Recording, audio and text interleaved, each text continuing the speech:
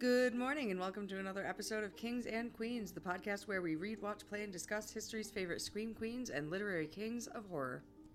I am your host, Nat, and this week we are diving into Chapter 11 of Stephen King's Holly. Last week we saw our heroine, Holly, diving further into the Bonnie doll case, and I'm excited to see where this week takes us. If you have not already, I highly recommend going back to the beginning and reading all of the previous chapters with us. As a reminder, when you hear this sound, that means I have stopped reading from the text and am instead discussing thoughts, interpretation, things like that. When the sound replays, that means the mic is back to the author. Without further ado, let's begin Chapter 11 of Holly. Chapter 11, December 4th through 19th, 2020. Page 103. On December 4th, Bell College President Hubert Crumley announces that he is sending all students home early because of rampant COVID infections on campus. On the 7th, Pearl Harbor Day, he decrees that the spring semester will consist of remote classes only. Roddy Harris is horrified. "That's all right for you literary types," he says to Emily. "Most writing has been done in a lockdown environment since time immemorial. But aren't we supposed to follow the science according to the great Dr. Fauci? What about lab time, for God's sakes? Biolabs, chemistry and physics labs? What about them? Labs are science." "This too shall pass, my dear," Em says. "Yes, but when? And in the meantime, what to do? I need to talk to Hamish about this." So I've really been contemplating the Harris's kind of obsession or infatuation with vitality and potentially immortality. And I do wonder if Roddy's obsession with these experiments he's doing started with a love of science, and it just grew to the point that it ran rampant in his life. Hamish Anders is the head of the Life Sciences Department, and M doubts if Roddy's fulminations, which is what they are, will move him much. As per usual, ever-expanding my vocabulary, so fulminations really just means resentment or protest. And of course, Roddy is very, very upset that they took away his lab time. She and Roddy still take active roles in the doings of their respective colleges, but their status is largely honorary. She understands that and is happy with her little job of reading applications to the writer's workshop, especially without Jorge Castro to get in her way. It keeps her busy, it keeps her sharp, and there is the occasional gem in those piles of slush. But something else is troubling her. One thing I really like about the way King writes is the calculated dissonance that he puts in between his sentences, or even within the same sentence. So for Emily Harris, we've got this sweet, elderly, little old lady who really likes the writer's workshop because it gives her something to do during the day. And that really gives off that innocent, kind of harmless, beguiling persona that they're putting off to kidnap all of these people.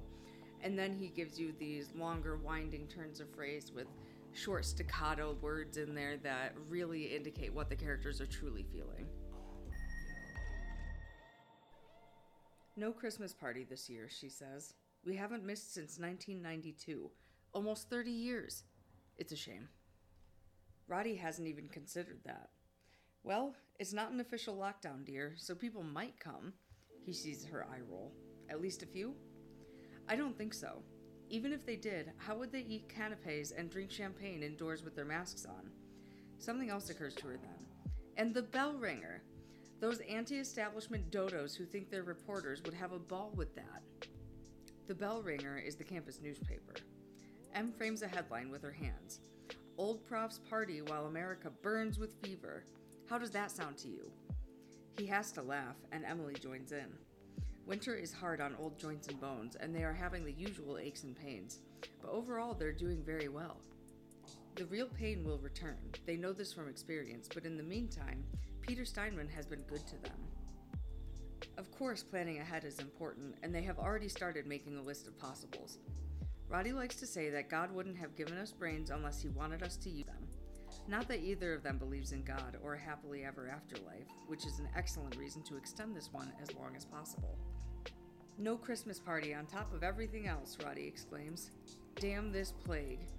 She gives him a hug. So I really like that we're still establishing timeline for the victims here. We know that Pete Steinman was gone sometime in 2020. We don't know how long he lasted with the Harrises, but we know that it was fruitful for them, which sounds terrible to say. And the fact that they specifically mentioned their, whether it be atheism, agnosticism, whatever, they don't believe in God, they don't believe in an afterlife. Is this a deeper motive? Are they afraid of death? Is that why they are seeking immortality and continued vitality by cannibalism? Chapter 11, Part 2, page 104. A week later, Emily comes out to the garage where Roddy is affixing the 2021 state ID stickers on the license plates of their Subaru wagon. Next to it is the van with the blue and white license plates from the next state over. Roddy starts it up every once in a while to freshen the battery, but the van is only used on special occasions. The Wisconsin disability plates weren't stolen because stolen plates have a tendency to be reported. He created them in his basement workshop and would defy anyone to tell the difference between them and the real thing. It is scary and alarming how quick on their feet these elderly folks are. The careful, meticulous planning that has gone into this. I mean, essentially, it appears they are stalking these people, getting to know their routines, and finding a guise that works for them to trick them. We did also get confirmation that the plates are from the next state over, but they were indeed falsely made by Roddy, not stolen. "What are you doing without your coat?" Roddy asks. "I've had an idea," she says, "and couldn't wait to tell you. I think it's a good one, but you be the judge." He listens and declares it's not just a good idea, but an excellent idea. Genius, in fact. He gives her a hug, and maybe it's a bit too strong. "Easy, big boy," Em says. "The sciatica is sleeping. Don't wake it up." Chapter 11, Part 3, page 105. The Harris' annual Christmas party happens after all. It's held on the Saturday before Christmas. I'm gonna go out on a limb here and say that the only reason this Christmas party was possible was at the expense of Peter Steinman, his forced sacrifice. The attendance is the best in years and no one has to wear a mask. Some of the partygoers arrive from other states. One actually orbits in from Bangladesh, but most are from nearby. President Crumley comes, and so does this year's writer-in-residence, Henry Stratton. Emily would never say it, but she thinks it's nice to have a straight white male holding down the job again. It's a Zoom party, of course, but with a special touch that caused Roddy to raise his estimation of Em's idea from excellent to genius.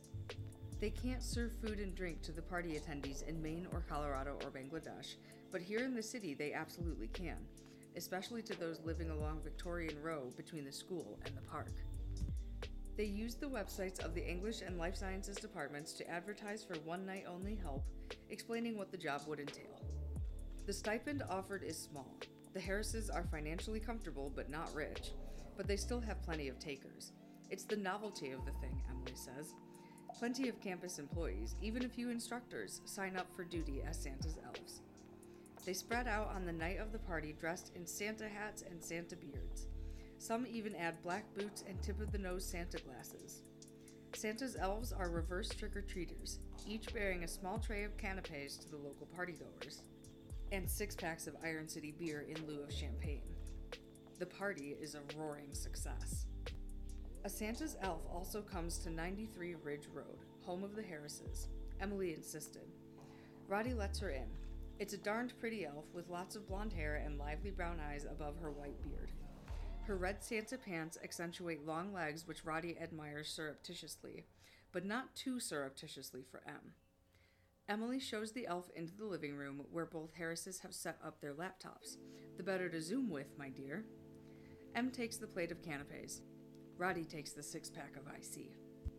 On their laptops, Henry Stratton and his girlfriend are tipsily harmonizing on Santa Claus is Coming to Town from their own Victorian, once the resident of Jorge Castro and his friend. Aren't you the cutest elf ever, Roddy says. Watch him, he's a shark, Emily says. The elf laughs and says she will. Emily shows her back to the door. Do you have more stops to make? A couple, says the elf, and points to her bike at the end of the walk. A cooler, presumably holding 2 more cellophane-wrapped plates of canapes and 2 more six-packs, has been bungee corded to the package carrier. I'm glad it's warm enough to bicycle. Professor, this was such a fantastic idea. Thank you, dear. Very kind of you to say. The elf gives Emily a shy side glance. I took your early American writers the year before you retired. That was an awesome class. I'm glad you enjoyed it. And this year, I finally decided to apply for the workshop. You know, the writer's workshop? You'll probably come across my submission if you're reading them for Mr. Stratton. I am, but if you're applying for the fall semester next year, I think we'll probably have somebody new. We've asked Jim Shepard, although I doubt if he'll agree to come. That would be amazing, but I probably won't make the cut anyway. I'm not very good. Em pretends to cover her ears. I pay no attention to what writers say about their work. It's what the work says about the writer that matters. Oh, I suppose that's very true. Well, I better get going. Enjoy your party. We will, Em says. What's your name, dear? Bonnie, the elf says. Bonnie Doll. Y'all, I wish you could see this live. The way my jaw dropped. And I just, no. When I saw that this elf was Bonnie Doll, I had a sneaking suspicion, but I so didn't want it to be true.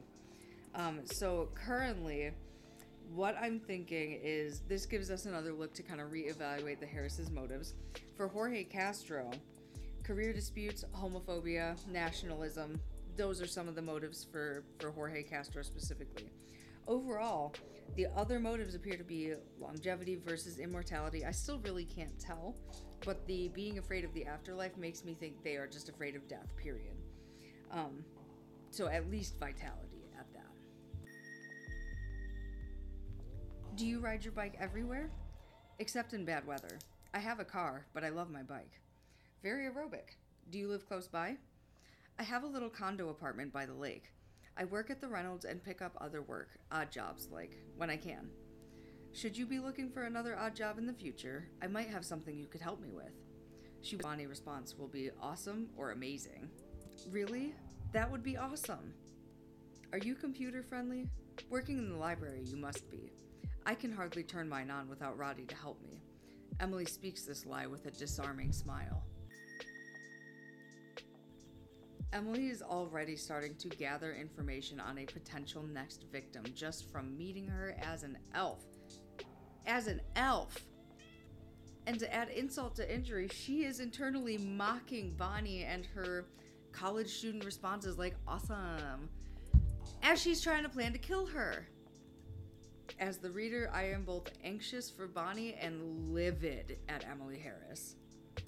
Also ick at Roddy Harris. We know that this man is in his late 70s, early 80s, and is kind of sexualizing this college student, talking about her long legs and blonde hair. I think this is hinting at a potential future problem. And the fact that they mention it's surreptitious, but not too surreptitiously for Emily, makes me think there may be discord between the couple down the line. I can't fix them, but work with them, sure. May I have your number just in case? No promises, mind. Bonnie complies happily. Em could put it in her iPhone contacts as quick as winking, but in her current persona as a computer illiterate, she scratches it on a napkin featuring a dancing and obviously inebriated Saint Nick and the words Happy Holidays, D-A-Z-E. Merry Christmas, Bonnie. Perhaps I'll see you again. Cool. Merry Christmas. She goes down the walk. Emily closes the door and looks at Roddy. Nice legs, he says. Dream on, Lothario, she replies, and they both laugh. So I did look it up, and Lothario is a character from a play written in 1703 called The Penitent. It's a tragedy by Nicholas Rowe, and the dude is just a sex-crazed maniac. I do think this is going to be a problem for them. I most certainly have a problem with it now. Not only an elf, an aspiring writer, Roddy says. Em snorts. Awesome. Cool. Amazing. I doubt if she could write an original sentence if someone put a gun to her head. But it's not her brains we'd be interested in, would we? Oh, don't say that, Roddy says, and they both laugh some more. They have a little list of possibles for next fall, and this Santa's elf would make a good addition. As long as she's not vegan, Roddy says. We don't need another one of those. Emily kisses his cheek. She loves Roddy's dry sense of humor. End of chapter 11.